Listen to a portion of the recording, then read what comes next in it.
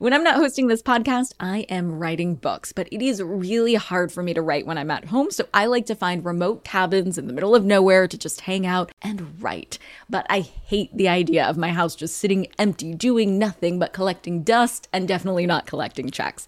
And that's why I'm an Airbnb host. It's one of my all-time favorite side hustles. Other popular side hustles are awesome too, don't get me wrong, but they often involve big startup costs. By hosting your space, you're monetizing what you already have access to. It doesn't get easier than that. And if you're new to the side hustle game and you're anxious about getting started, don't worry, because you're not in this alone. Airbnb makes it super easy to host. I mean, if I could do it, you could do it. And your home might be worth a lot more than you think. Find out how much at airbnb.com/host. Hey guys, are you ready for some money rehab? Wall Street has been completely upended by an unlikely player, GameStop. And should I have a 401k? But you don't do it? No, I know. Girl! You think the whole world revolves around you and your money? Well, it doesn't. Charge for wasting our time. I will take a check. Like a old school check. You recognize her from anchoring on CNN, CNBC, and Bloomberg. The only financial expert you don't need a dictionary to understand, Nicole Lapin.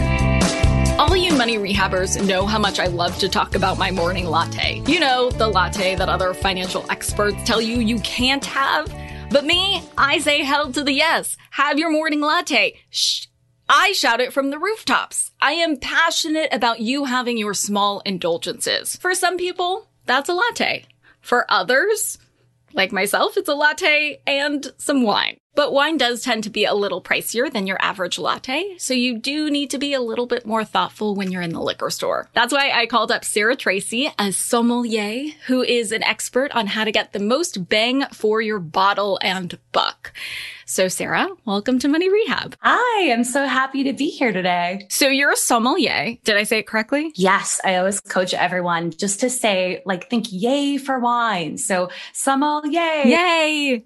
And you will always say it right. Perfect. Such a great way to remember. So a somm for short, though? Somm works. That works for me. Love it. So how did you get into this world? Totally by accident. I think most people that work in the wine or spirits industry, no one grew up saying, I want to be a fireman. I want to be a ballerina. I want to be a sommelier. A lot of us found our way in very interesting ways. And for me, a lot of us came from the world of the arts because if you're an actor, musician, a writer, clearly you're picking up cocktail waitressing gigs, bartending gigs, things like that to pay the rent in between your creative endeavors. So that was definitely my story. I have a degree in music, actually. So I moved to New York to pursue singing career, and somewhere along the way, ended up working in a really adorable little wine bar and fell in love with wine, and the rest is history. You don't really look like the other somms. You kind of disrupted this space. Oh, yeah. I mean, the first time I went to a professional wine luncheon I got invited to, I was so excited. And I was easily 15 years younger than every single other person at the table. And I was the only female. And everyone thought that I worked for the PR company that represented the winery. They would ask me if I was the one that had put together the swag bags. It was just assumed that I couldn't be sitting at that table based on my own merits. I must just be there in the service of PR, marketing, those kind of gendered things that we think about. Speaking more of the young female space.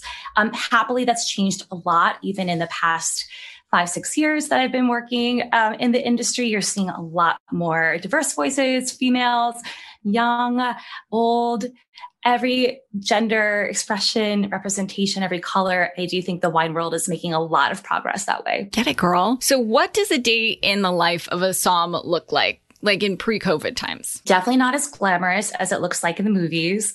A lot of lugging super heavy cases of wine up and down stairs, a lot of organizing dusty, dingy old wine cellars, a lot of spreadsheets, a lot of inventory, a lot of figuring out the profit margins for a restaurant that you're running the wine program for. It's definitely, not just swanning around vineyards and swirling rosé into the sunset. It's a lot of like gritty hard work. I think that happens a lot when people turn their hobby into a jobby. They realize it's not just baking cupcakes anymore. It's like sourcing flour and doing accounting and all those not super fun things that you associate with it. So essentially a sommelier runs a restaurant's wine program. Tell me how that works.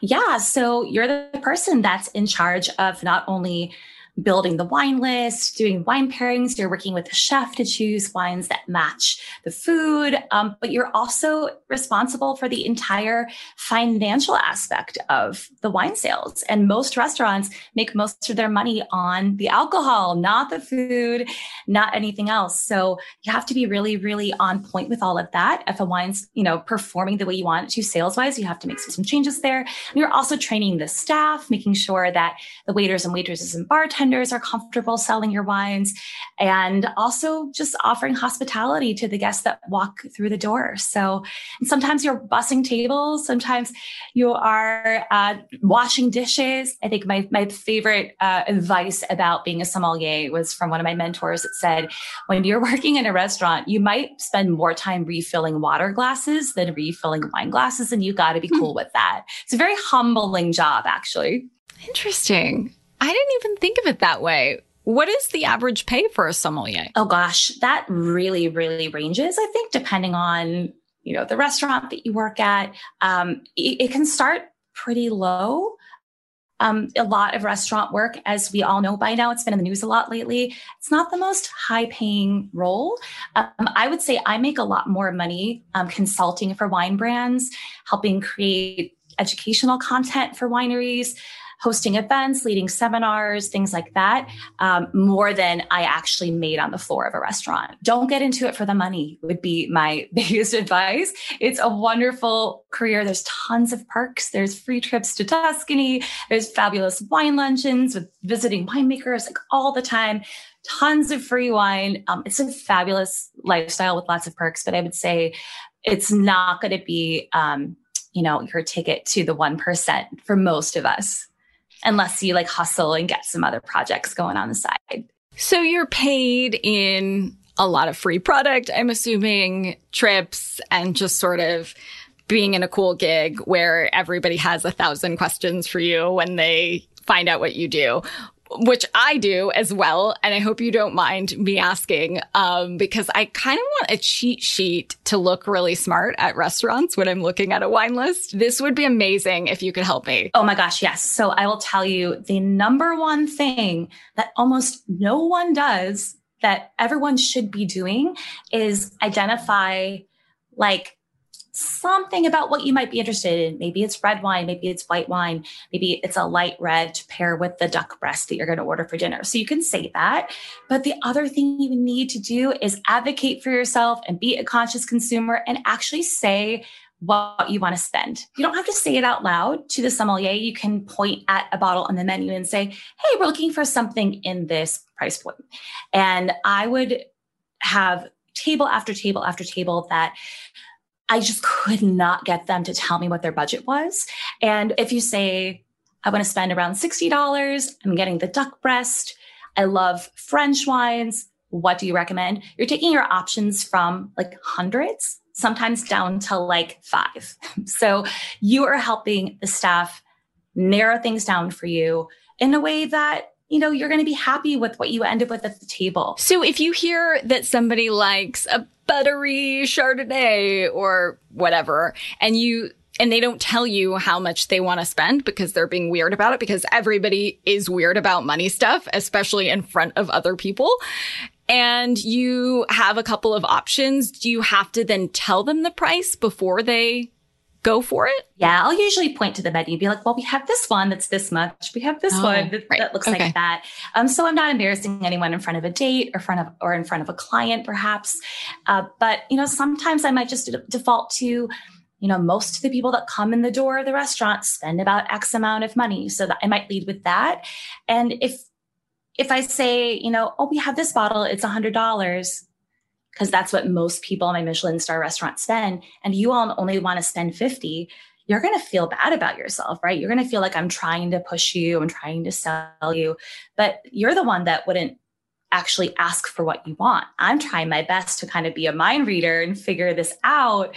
And I just want you to leave happy. I don't want anyone to leave the restaurant feeling like, God, I just got swindled by that, pushy somm. I spent way more than I wanted. None of us want that. So is it true that the more expensive, the better? Because there have been dates in my life where I see that the guy just picks the most expensive one because he's flexing. He probably doesn't really know. Yeah. The way you should think about value in wine, especially those super, super expensive bottles, is at that point when you're paying over $500, over $1,000 for a single bottle of wine, you're talking more about the experience of drinking it and less about like, well, this is what the juice costs. This is what the bottle costs. This is what the foil capsule costs. It's more than the sum of its parts. So I would say this is similar to like for somebody paying $5,000 for like a courtside ticket to the Knicks is like their dream. They value that. They can't wait for it. They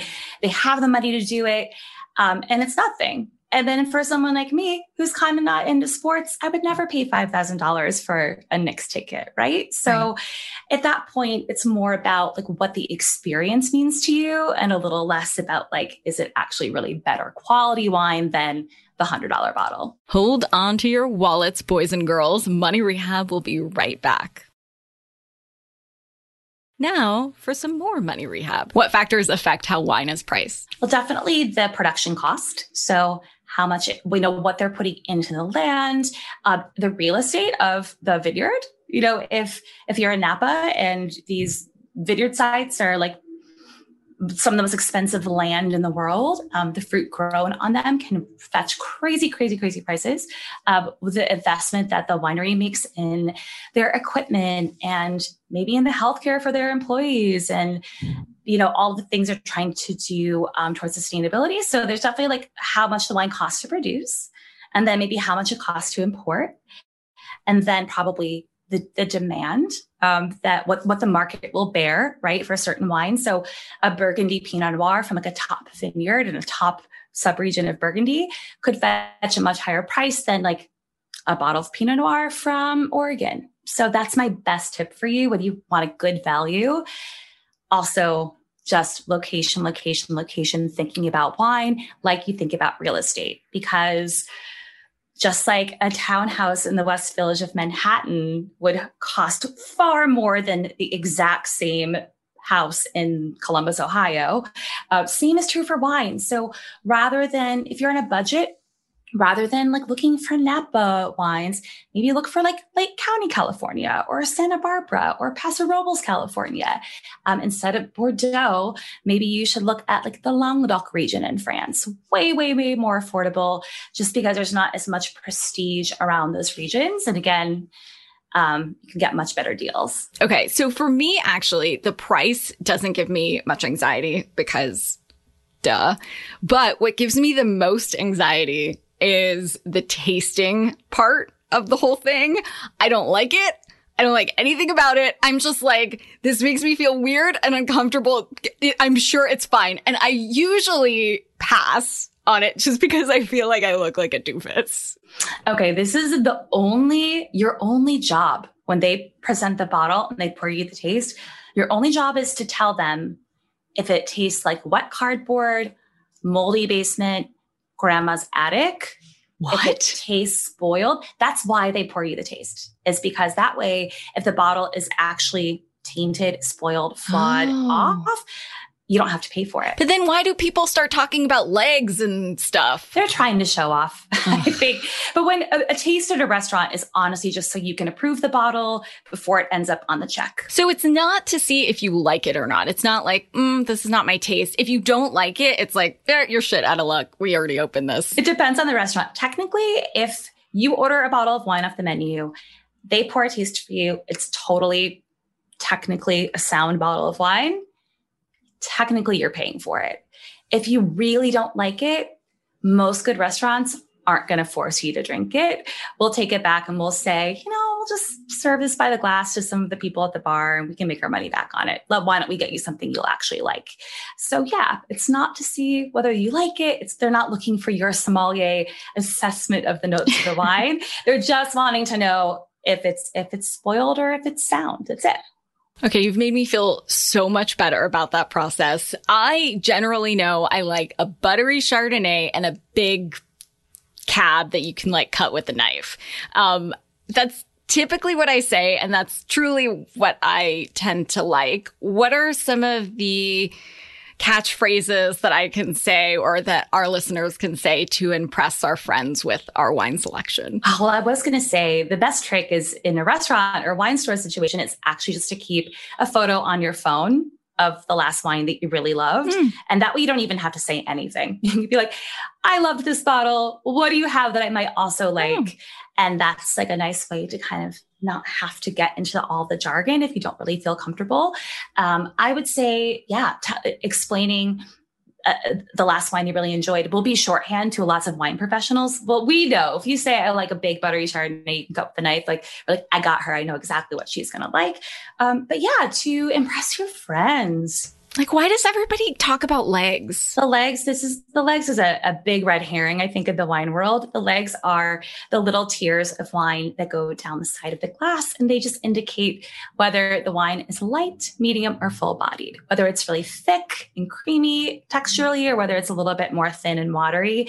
The legs do not denote quality at all. So when someone's like, oh, look at these great legs, I'm like, that person actually has no idea what they're talking about. That's like the biggest tell. When someone mentions how great the legs are, that's how I know that they actually don't know anything about wine. And here's a tip from Sarah you can take straight to the bank. Most sommeliers, we usually don't spend a lot of money on wine. So we know how to find amazing wines for $15 at the wine store. Like I know how to identify those. So I'm going to use the trick I mentioned before, just like about the location factor. So places like a little off the beaten path, maybe wine regions like Chile, Argentina, New Zealand, little tiny places in like the countryside of France and Italy that aren't the big famous regions. That's a really good way to do it. Another good secret, honestly, that a lot of sommeliers will use is we actually look on the back of the wine label and we look at who the importer is. Because the importer is the guy that's like driving around Italy all day, tasting wines, and he's picking which wines he wants to bring into the US and sell. So if you like one wine from an importer, it means you might have a similar palate. You might kind of like their style. You like their vibe. You like their wine.